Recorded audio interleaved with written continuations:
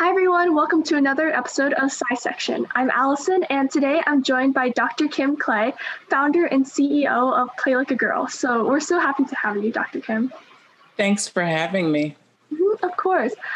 So just to get us started, could you share with us a little bit of your background on your career path before Play Like a Girl? Yeah, I often share that Play Like a Girl wasn't quite a straight line. My career has taken some twists and turns, probably like most professionals. I left home, grew up in small town Mississippi, headed for New Orleans, Louisiana, the big city, the Big Easy, and studied at Xavier University of Louisiana, where I met my now husband, and I have a son who is now there as a college freshman. So life is coming full circle. But I went to college to actually be a journalist, and somehow landed my way in health communication, which opened the world of public health to me. And so I went on to pursue my master's and my PhD. Worked at the Centers for Disease Control and Prevention, which everybody knows right now, and was funded as a cancer researcher by the National Cancer Institute at NIH in my career as a university professor at the University of Georgia. So that was the short version of my life before doing nonprofit work as the leader of Play Like a Girl. Wow, that's such a cool path. I feel like from journalism to public health and communications, you really do get to touch a little bit of everything. Yeah. And, it's often, when I mentor students, one of the things I often message is that there is no experience that's lost, right? There's nothing wasted. I actually use my PR skills probably more now than I did, coming right out of school, working at a local newspaper. There are skill sets that are just absolutely necessary and are cross-transferable to any job or work that you choose to do. The same applies. I actually received my master's degree in social work as well as a clinical social worker along the way. And just the skill to be able to deal with people, to have the skill of empathy, to listen to the challenges that people are facing in their lives, especially now during such an unprecedented time of great loss for a lot of people, whether it's the social isolation aspect or actual death of someone that you know.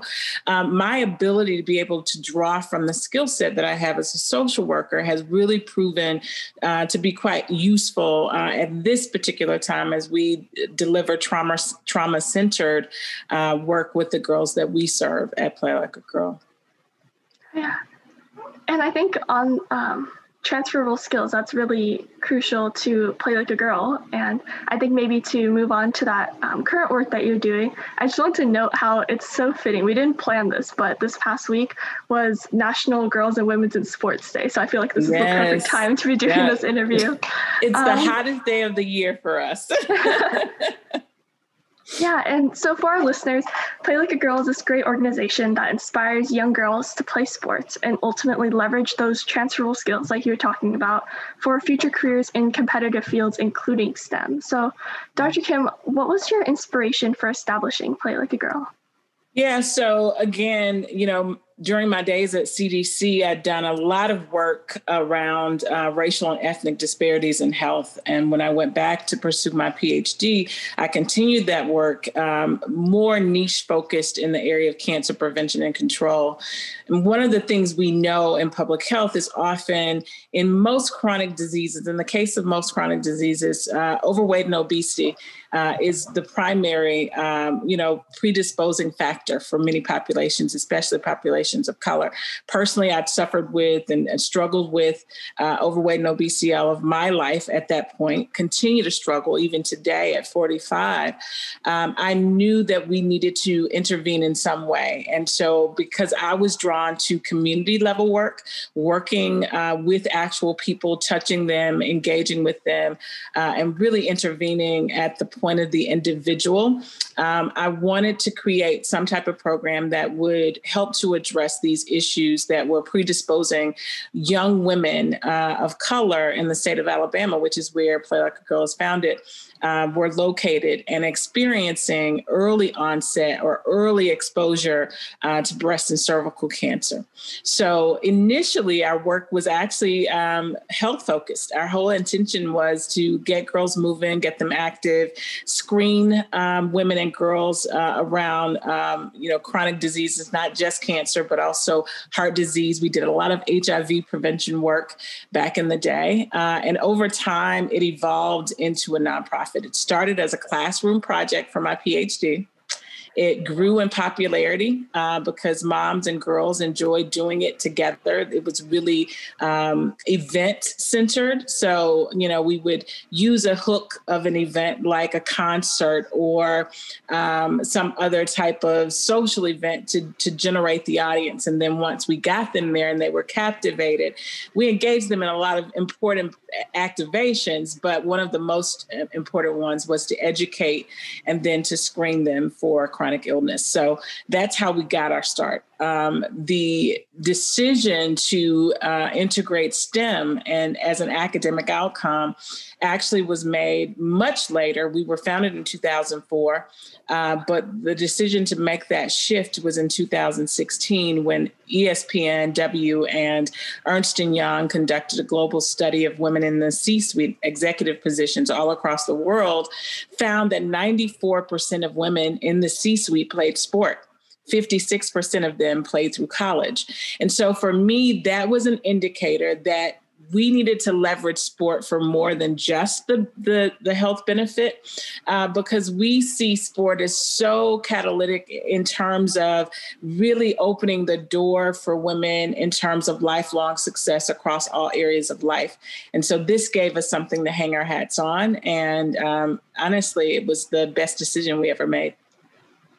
Yeah, that's really cool. It's kind of I think both purposes really serve well. I think when I was younger, my mom put me in sports for those same reasons. She wanted me to be active and she wanted me to always be exercising, and like sports are a great way to do that. And then also, I think I realized in hindsight how many skills I gained from being on the court or on the field, and I just didn't notice things like communication with my teammates was such a big thing. Even like kind of holding my own position on the court, making space for myself in a community was something I didn't realize, but it allowed me to have much more of a voice. Yeah, our core belief statement as an organization is that we believe girls who are given the chance to play on a team become women with the confidence to stand on their own. So exactly what you just shared. Part of my origin story is that I grew up in this small town in Mississippi, small but large enough to be the pit stop on the way to the next largest town, right? Which happens to be a football town, SEC football town. So really serious. But in my small town, I lived in a city where today even there is a Black park and a white park. So physical activity and the access to physical activity was not the same in my community. So for me growing up, the opportunity to go to a park, that was not, it was a limited opportunity. Secondly, as I, continued to matriculate through school, the sport opportunities were also limited in that there were, unspoken rules or expectations around who could play sport by race and ethnicity. Black girls tended to, only be populating the basketball team or the track and field program, whereas the softball team was reserved for white girls. And even today in 2021, that largely describes my local high school and middle school sports program. Although, yes, soccer has now been added. But when you look at soccer, again, you've got a primarily brown and Black girls soccer team. So, that really informed who I had become, my own personal life struggles with weight and with health, but it also informed the work that I would do. And so we have a very special interest in ensuring that Black and brown girls have access to role models, coaches, and mentors. And, that's a huge focus for us in terms of exposure for our girls as well. Yeah, that's so great. And then your website actually has some really great quotes from girls who are in various programs, noting how they were starting to feel inspired to join STEM or excited to learn about all the opportunities available to them. So I was just wondering, what is one of your personal favorite or maybe even most rewarding ways that you've been able to see the impact that sports or Play Like a Girl has on these youth? Oh, I get to realize another full circle moment.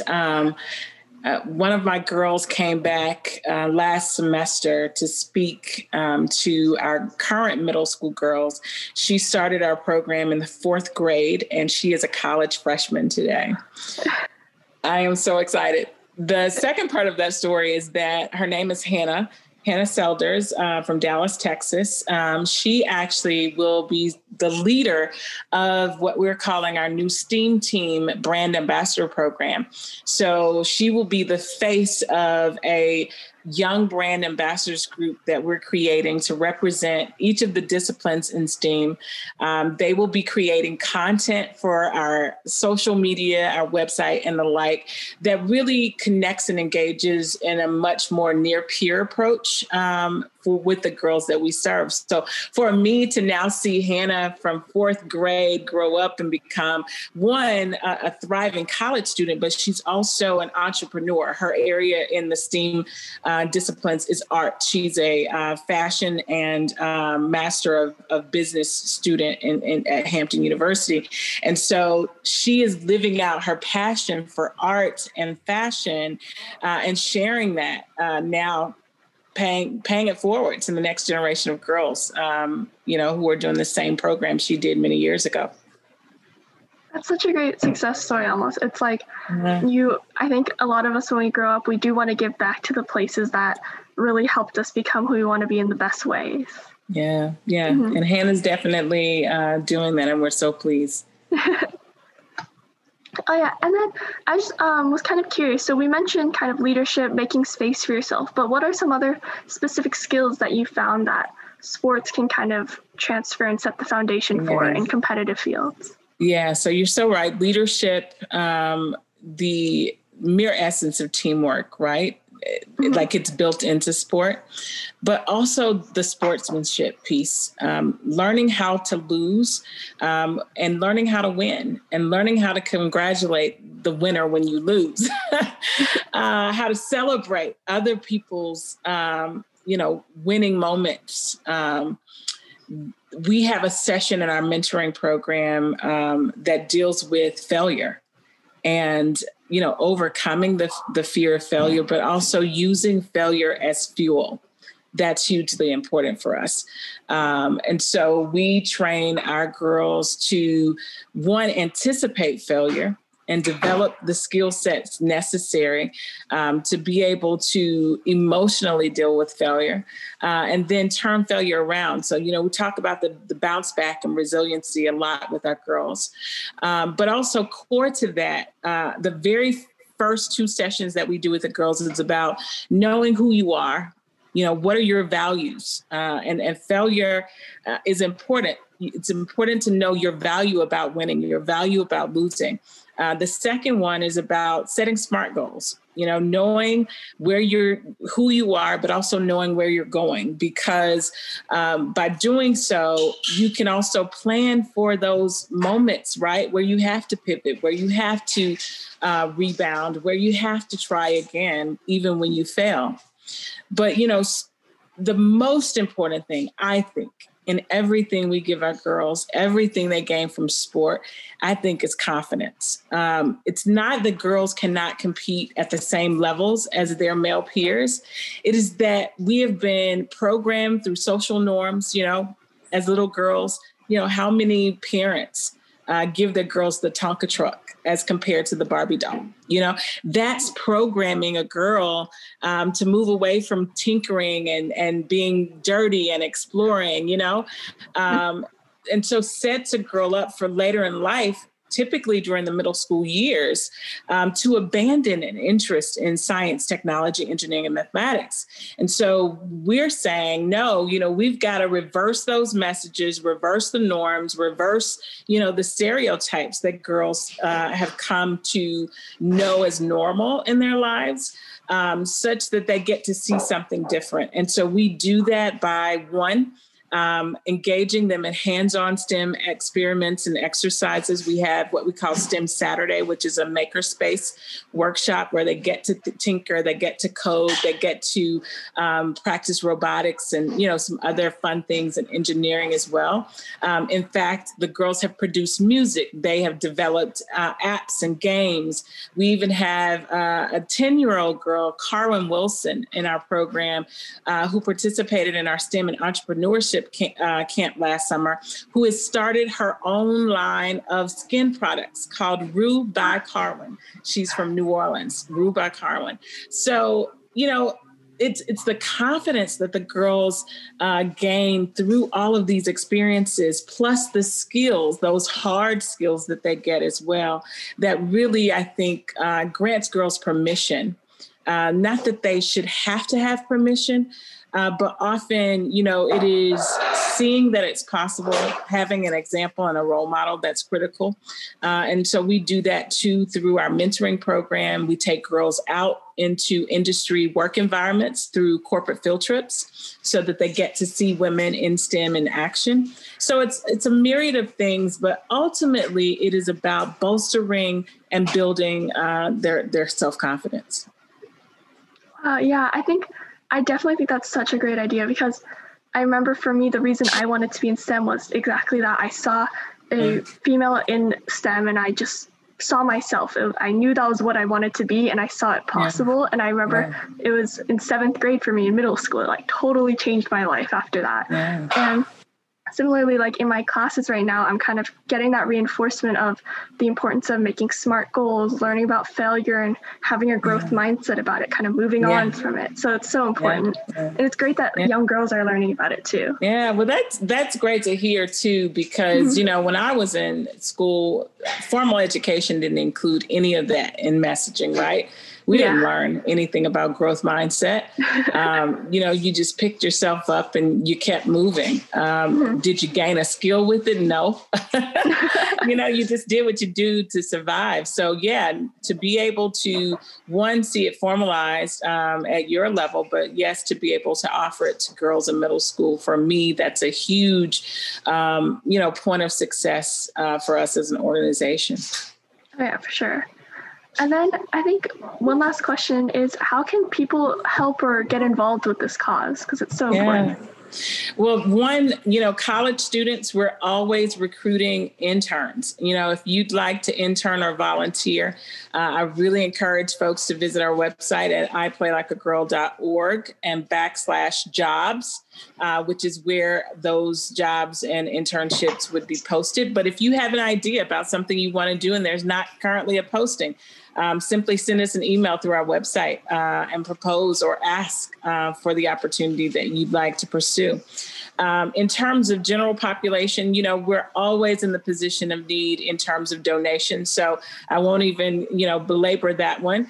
But, a big part of what we do is, the mentoring piece, especially now during COVID, when we're depending on, digital education and learning for our interaction with our girls. So I encourage folks to visit our website at, again, iplaylikeagirl.org /mentor.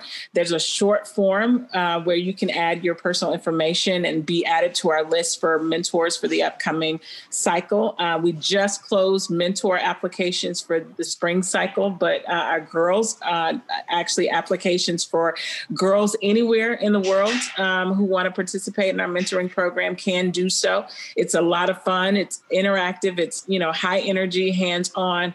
but you also get the opportunity to learn about women's careers from big companies. I saw a list this morning. We've got Uber, Apple, J.E. Dunn Construction, a local company here in Nashville. And, the Home Depot, everything in between is represented among the women who are approved as mentors this year. So that's a huge way to give back. But also, again, get the girls in your circle, your network, your community, your family, your school, get them involved as mentees in the program. And all of that information is available on our website. Wow. Well, I think that's a great way to wrap up this episode of SciSection. So thank you, Dr. Kim, so much for talking with me today. And then for our listeners, definitely go do that. Go check out iplaylikeagirl.org.